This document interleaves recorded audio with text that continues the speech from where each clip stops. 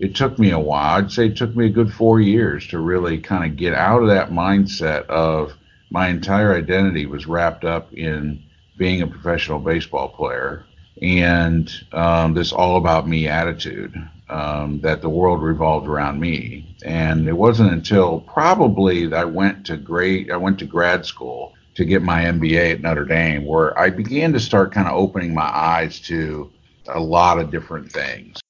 Welcome to the Reclamation Podcast, where our goal is to help busy people reclaim good practices for faith and life. Here's your host, Tony Meltenberger. Hey everybody, welcome to the Reclamation Podcast. I'm Tony and I'm excited to bring you today's conversation with Mike Mattil.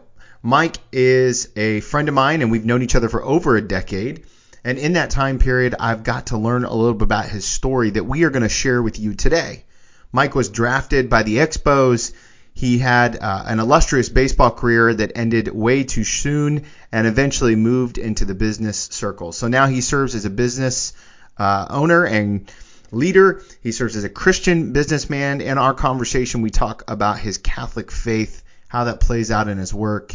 He talks about the tension of being a Christian business owner.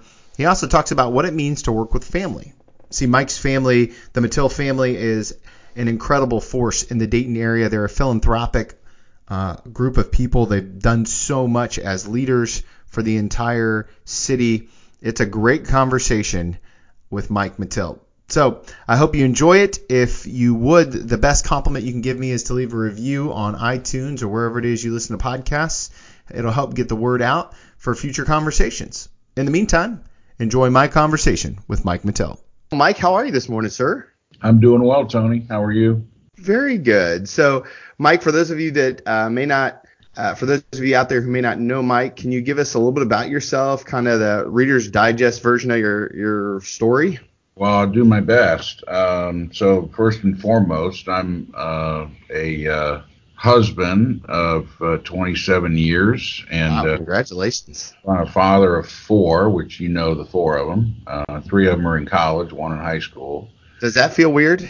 It does feel weird. One's graduating this year, so it's you'll see that happens very quickly. I think Connor turned 13 yesterday, right? 13 yesterday. It's it just blows my mind. Yeah, it goes fast. So I'm a Catholic man, been through Catholic schools my whole life, and proud and honored to be so, and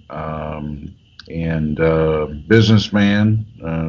I'm a reformed professional athlete, where I probably learned more after I've been out of athletics than before. So now I've never heard that term before. Reformed professional athlete. What is that? Yeah. Give some legs to that. Yeah. I think professional athletes, especially in today's society, have this kind of it's all about me attitude, and I'd say it takes a while to get out of that, because your whole world is dedicated around just you and everything that you do. Your entire family is, your entire ecosystem is, and so when it's all about you, you get kind of an ego complex. And so I think professional athletes today don't really live in the real world about how to interact and how to and how to be the best version of themselves around other people. And so I said it took me a while to kind of get out of that and kind of back into it isn't all about me, it's more about other people. So how many years did you, because you were a professional baseball player, how many years did you play baseball, and then how long do you think it took you to get out of it? Yeah, I played 6.5 years of pro ball, but of course, I went to college and played in high school and played in Little League. And since I was 5 years old, I wanted to be a professional baseball player. And I was able to realize that. So in 1990, I was drafted by the Expos out of Wright State University, and went 2.5 years later. I'm on the 40-man roster with the Expos, knocking on the doorstep, and then I ended up having some arm injuries. I was a right-handed pitcher, so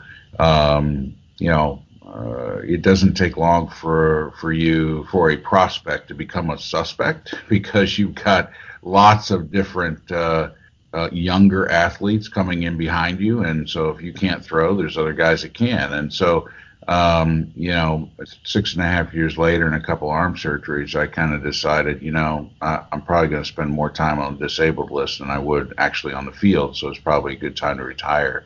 So that was 1996, and Lauren was being born that year.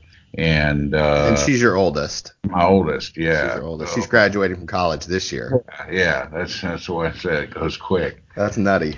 Yeah, and so I had a plan A. I didn't have a plan B. So it took me a while. I'd say it took me a good 4 years to really kind of get out of that mindset of my entire identity was wrapped up in being a professional baseball player and this all about me attitude, that the world revolved around me. And it wasn't until probably that I went to grad school to get my MBA at Notre Dame, where I began to start kind of opening my eyes to a lot of different things. And then, of course, after I graduated, I bought a business and ran that, and it's kind of been on the business track and been involved in helping our family continue to grow as a family, to give as a family, and to unite as a family. So that's kind of what I've been doing post.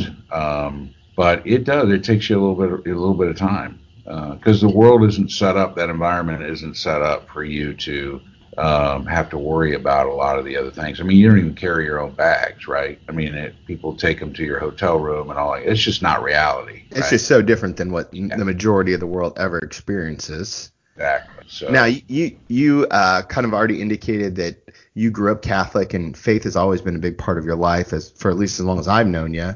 And how does the dichotomy of faith and the world revolving around you and baseball, how does that work? How do you live into your faith while you're trying to be a professional athlete? Because in some ways it feels like they're in opposition of each other. And I imagine for a lot of people out there, they feel like their faith and their business and their life, their dream don't go well together. How did you manage that? Yeah, I was thinking about that a couple of days ago as I was kind of preparing for these comments. And I kind of separate them. There's spirituality and faith, and then there's religion. And I think Sure. religion gives us a structure in which to engage, if you will. Mm-hmm. And so I would say that certainly early on, during the formation of my faith and the formation of my religion, not only Catholic schools, but my parents were very instrumental in forming that foundation. I would say during, those baseball years or during those years that was all about me, I still went to church. So it was the religion part of the Catholic Church that kept me structured, right? Yeah.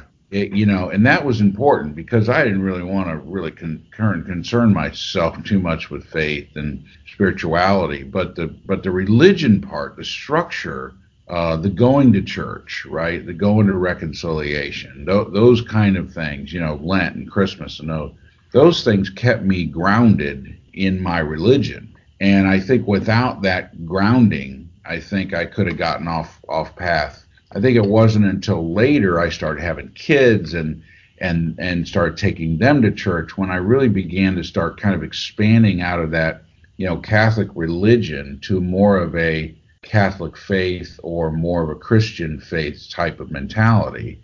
And of course, now that, I've got, you as a kind of a person that I talk to from a spiritual direction perspective. I've got priests, I've got Lutheran pastors, I've got. Yeah, you're well diversified. More because I believe that there's more to learn, right? There's more aspects to things, and I don't think spirituality and your faith and your relationship with God is about all driven into a religion.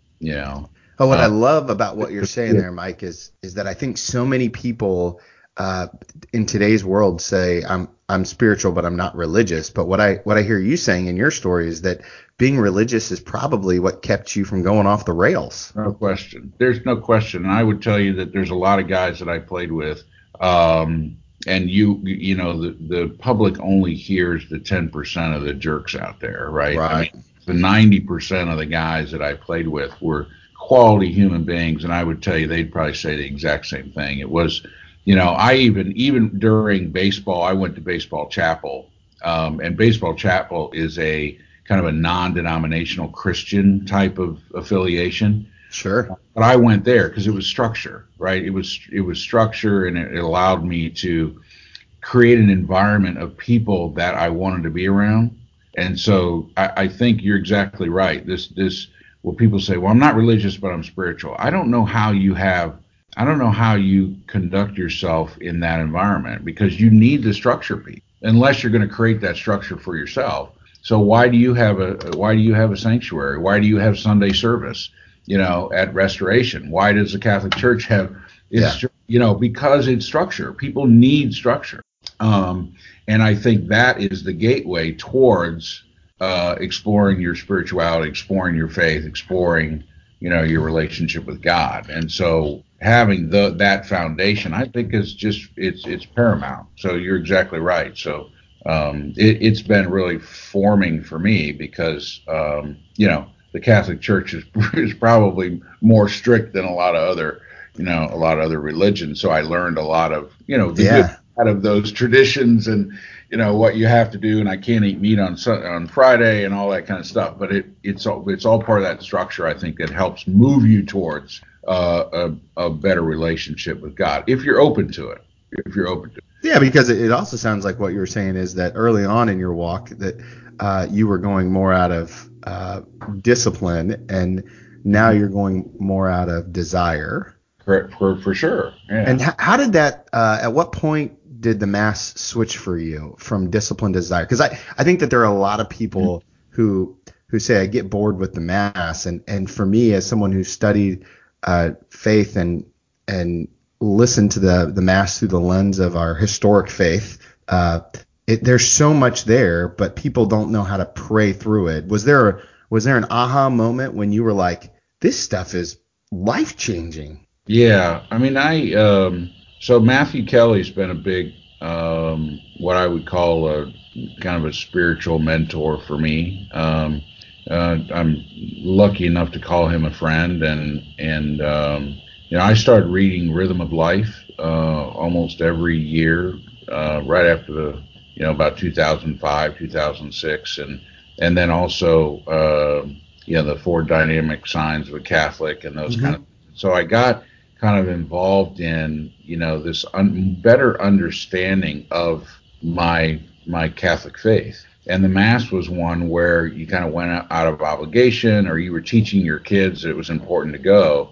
And it kind of wasn't until I truly understood, from Matthew about how to pray through the Mass. You're exactly right. You pray through the Mass, and I don't do it every time. Sure. But I look at, people say, well, the Mass isn't entertaining, and I want to go to a more entertaining church. And that's fine if that's what you need to do. But I don't go to church to be entertained. I go to church to thank, my Creator, and to thank Christ for the life that I have. It's almost like, to me, it's my way of saying thank you. I mean, how many times do you get to, walk over and knock on your mom and dad's door and say, hey, thank you for giving me life, And so I think of church, I think of the Mass every week as my way of being able to say thank you. And then, of course, I go on Wednesday mornings too with a group of guys that I've been doing that since 1999. And so I try to get an extra day in throughout the week, because I think I need that reminder. And I think that plays a big role in how I live as a man of faith in my other things that I do, and in my life, whether it be business or be a dad or show up at home or be a friend or all those different kind of things. So yeah, I think that's a great point, Mike. You're one of the busiest guys I know. You've got your hands on a lot of different things. You're constantly traveling, but yet you seem to always make time for this group of guys and for your Wednesday Mass. Tell everybody a little bit how that started and kind of where that came, that desire to be in community came out of. Yeah, it was 1997, 1998. I was a new parent. I had two daughters. It might even be Clayton was on the way in 99. And I thought to myself, I'm not, my dad was a fairly, good Catholic dad, but what does it really mean to be a Catholic dad? What does it really mean to raise your kids in a Catholic faith? So I went out, and I'm really big on mentors. I'm big on getting advisors, right? And that's why I have a Lutheran pastor as spiritual mentor, and I have Tony Miltenberger as a spiritual mentor, and because I need the diversity, and I'm not afraid to ask a question of somebody that might not see the world the way I see it. And so I went out and called on, I would say, guys that are about 10 years older than me that had kids that were older. And I said, look, let's get together. And it was really, I think it was 5 of us at the time. I said, let's get together and let's talk. And I'd love to learn how you guys are raising, children in the Catholic faith or in the Christian faith, and how, what are some of the trials and tribulations? I mean, we talked about everything from spanking your kids to, disciplining to where you send them to school. I mean, it was a wide range of things.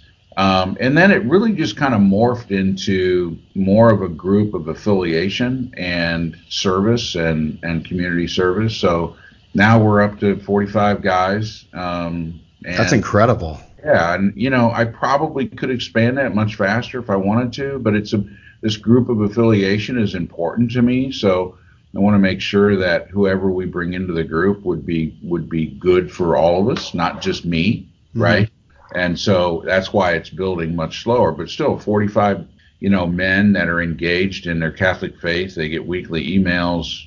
We go to Mass on Wednesdays. I would say there's a core group of 15 that go pretty much every Wednesday. But, if I would blast out an email and say, hey, I need prayers for, XYZ, I get 45 guys emailing and responding back saying, you got the prayers, where they're on their way, or we need to show up and do some service.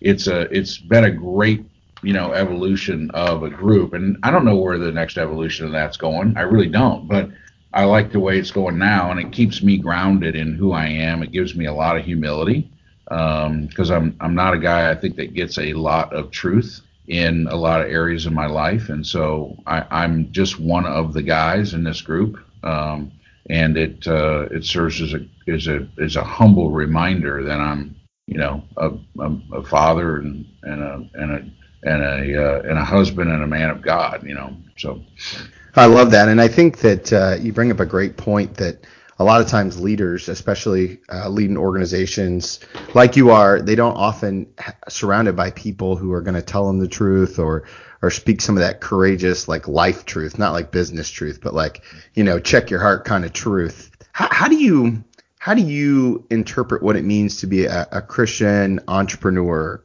and how does that play out in your mode of operation? Yeah, well, I think it starts with the basic golden rule, right? Treat others the way you want to be treated. And I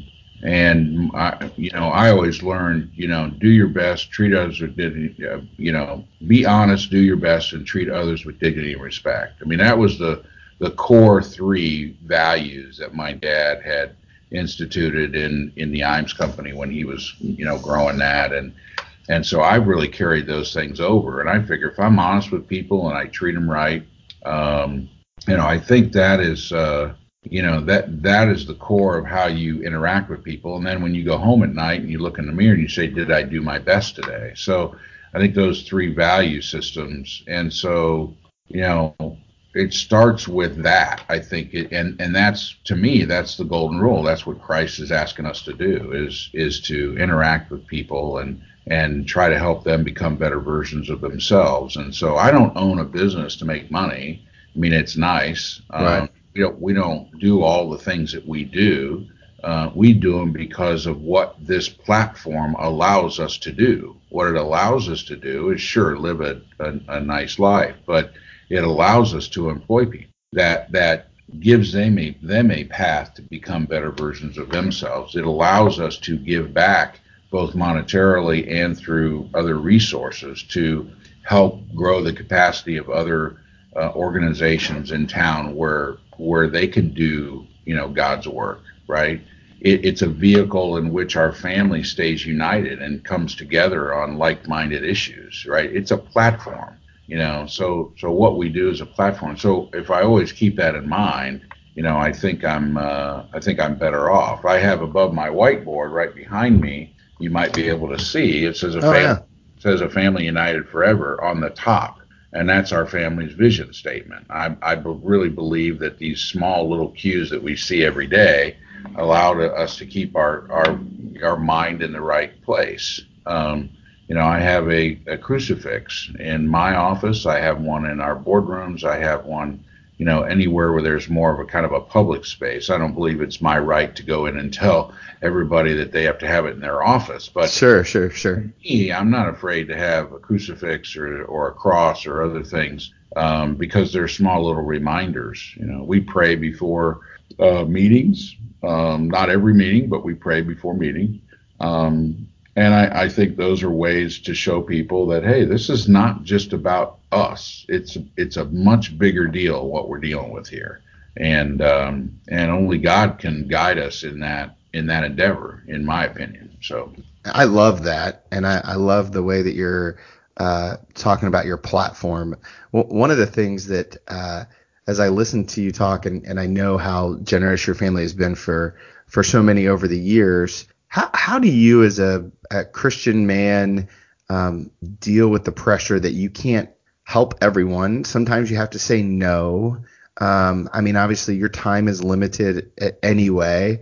It feels like with the platform that you guys have, that would be a source of angst. So, how do you deal with that kind of, like, you can't help anyone or everyone? Yeah, and it is true. It comes up, and I'll tell you, Tony, I've been blessed to have the two ends of the spectrum. So my dad, when he thinks about helping others, he always thinks about how do we get the model down where we can scale it, and that scale can help so many other people, right? So he's a scale to the nth degree kind of guy, and so my whole life I was watching him put models and things together where he can scale, whether he was serving on the board at Chaminade Julienne High School or Aileron or any other nonprofit that he was involved in. He always thought about the model and how he could scale it, right? Mm-hmm.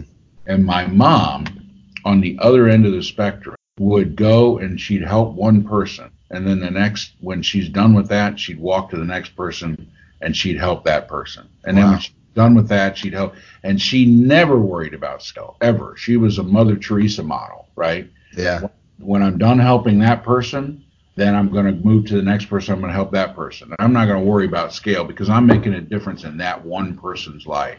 So I was able to watch those two things play out, and how my mom and dad thought about those differently, how they discussed those things differently, how my mom used to yell at my dad because he was trying to make it more than it needed to be, and my dad yelled at my mom saying, but it's so great, it could be bigger, right? That's awesome. So there's this, and I don't think you ever get rid of that. I don't think there's an antidote for that anxiety that exists between those two things, because they're both right. They're both right. Jesus went and helped people one-on-one, right? But it wasn't until Peter and Paul when this thing just completely got blown out into, a faith that, and so without Peter and Paul, Christ probably, the Christian message probably doesn't go as far, right? But Christ taught us that help this person model, that Mother Teresa model. So you need both. You need that conflict between the two, because that's how great things happen. That's how great things happen individually, and that's how great organizations are put together to scale and help more people. So I don't think you ever get rid of it, and I think the more that you're comfortable with that anxiety and comfortable with that tension, the better off you're going to be, because you're going to be flexible enough to think about it differently. We got some people in our family that think individually, and we got some people in our family that think much more broadly. And I bring both of them to the table to help me figure out a multitude of issues that we have in our family, because I need the perspective of both. And being able to live in that ambiguity, I think, is important. And there's examples of how that's played out in faith, over the years. As I listen to you talk, one of the things that keeps coming up over and over again is this idea about working with the family. So just from a purely personal standpoint, I love my family, but working with them sounds really overwhelming. How does that work for you guys? Any tips for people that are like, I want to do ministry, or I want to do business with my family? Karen and I joke all the time that we could never work together because we're both that type A personality.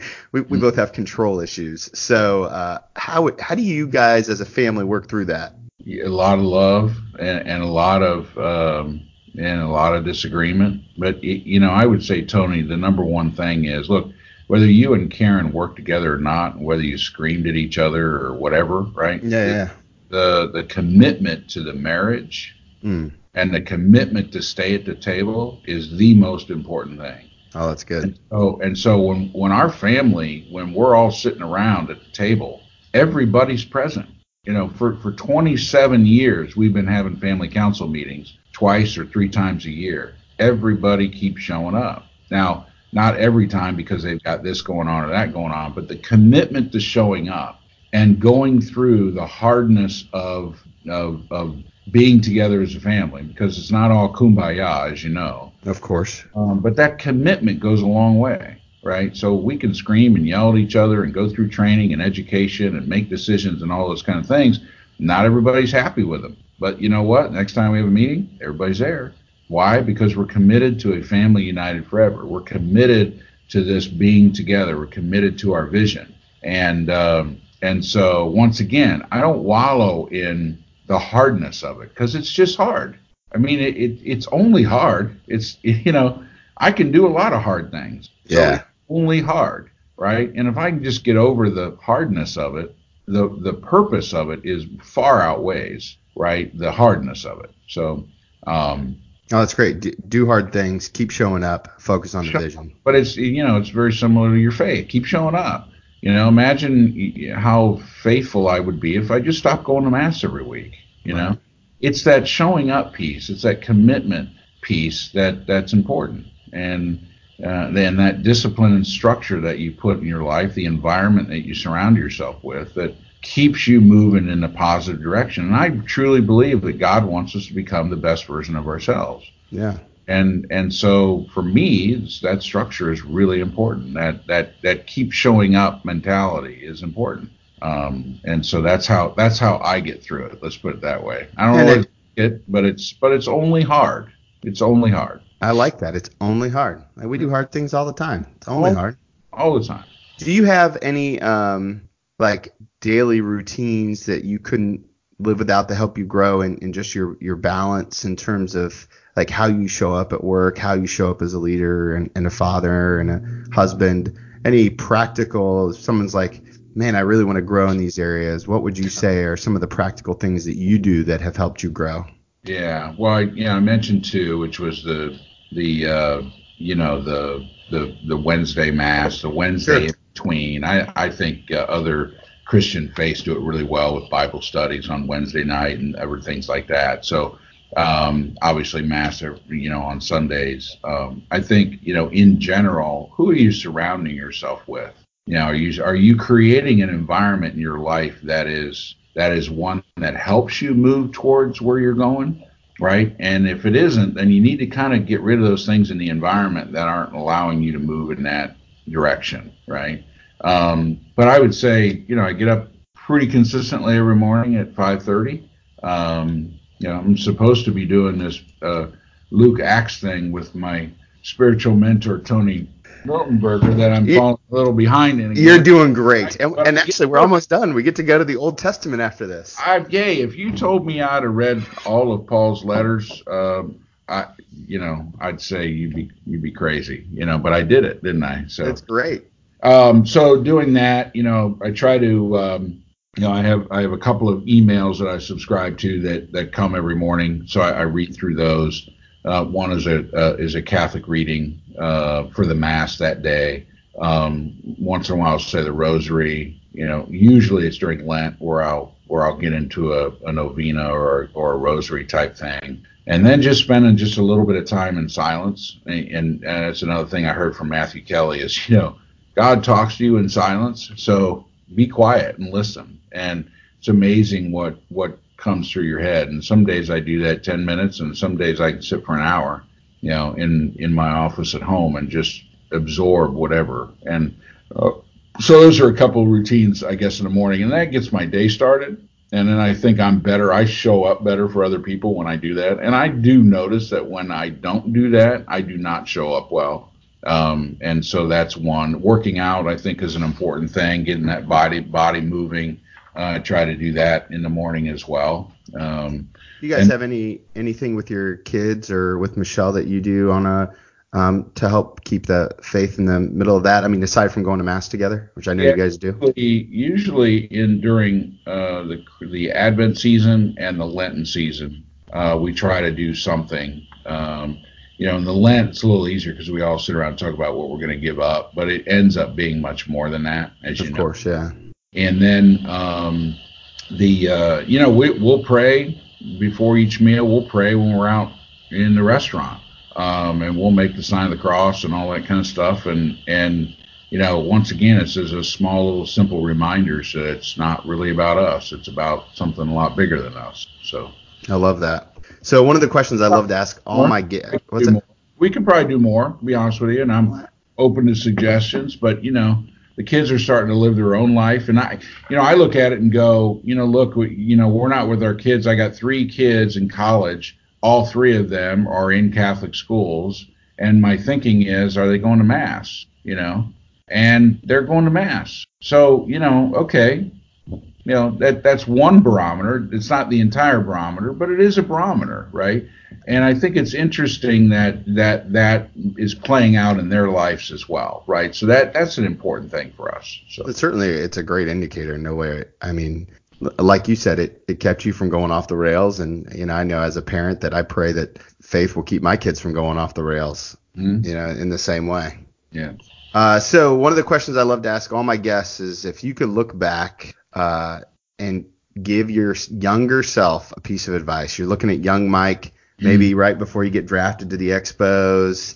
You're living your best life there, and your dreams are all in front of you. What's one piece of advice looking back that you would tell yourself now? Well, just one. I really kind of have 3. Hit them all then. I love it. Yeah. So one is don't take yourself so seriously, right? I mean, things happen. You trip and fall a lot.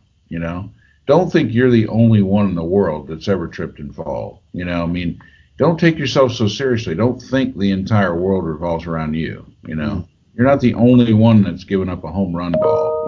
That kind of thing. Number 2 would be that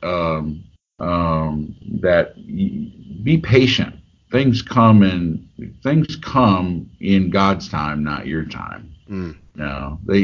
We try to rush things. Sorry, I got this stuff going on. These kids, they try to rush things, and I think when you try to rush things, you don't allow for things to come, because what happens later in life is so much greater than what can happen, in that span of things. And then I probably just lost my other one, but I'll think of it. I'll tell you. But I think perfect, and we'll include it in the show notes. We'll also include in there a link to some of Matthew Kelly's stuff if anybody wants to read some of his books. I've read a couple, and they're phenomenal books. Yeah. Not just for Catholics, but for all Christians, really. Yeah. He's got a great view on life and all that stuff. Mike, if anybody wanted to kind of see what you're doing now or follow up with you, is there a way that we recommend people get in contact with you? Or I'm more of a LinkedIn user than anybody, and sure. And so I post a few things, not much, but that's usually where I'm at. Otherwise, I'm not too social in that spectrum. So that's all right. It's your intentionality, because you want to be intentional about the people you're around. Emmanuel, you can see me at Emmanuel Catholic Church every Wednesday morning at 7:30. Perfect. Yeah.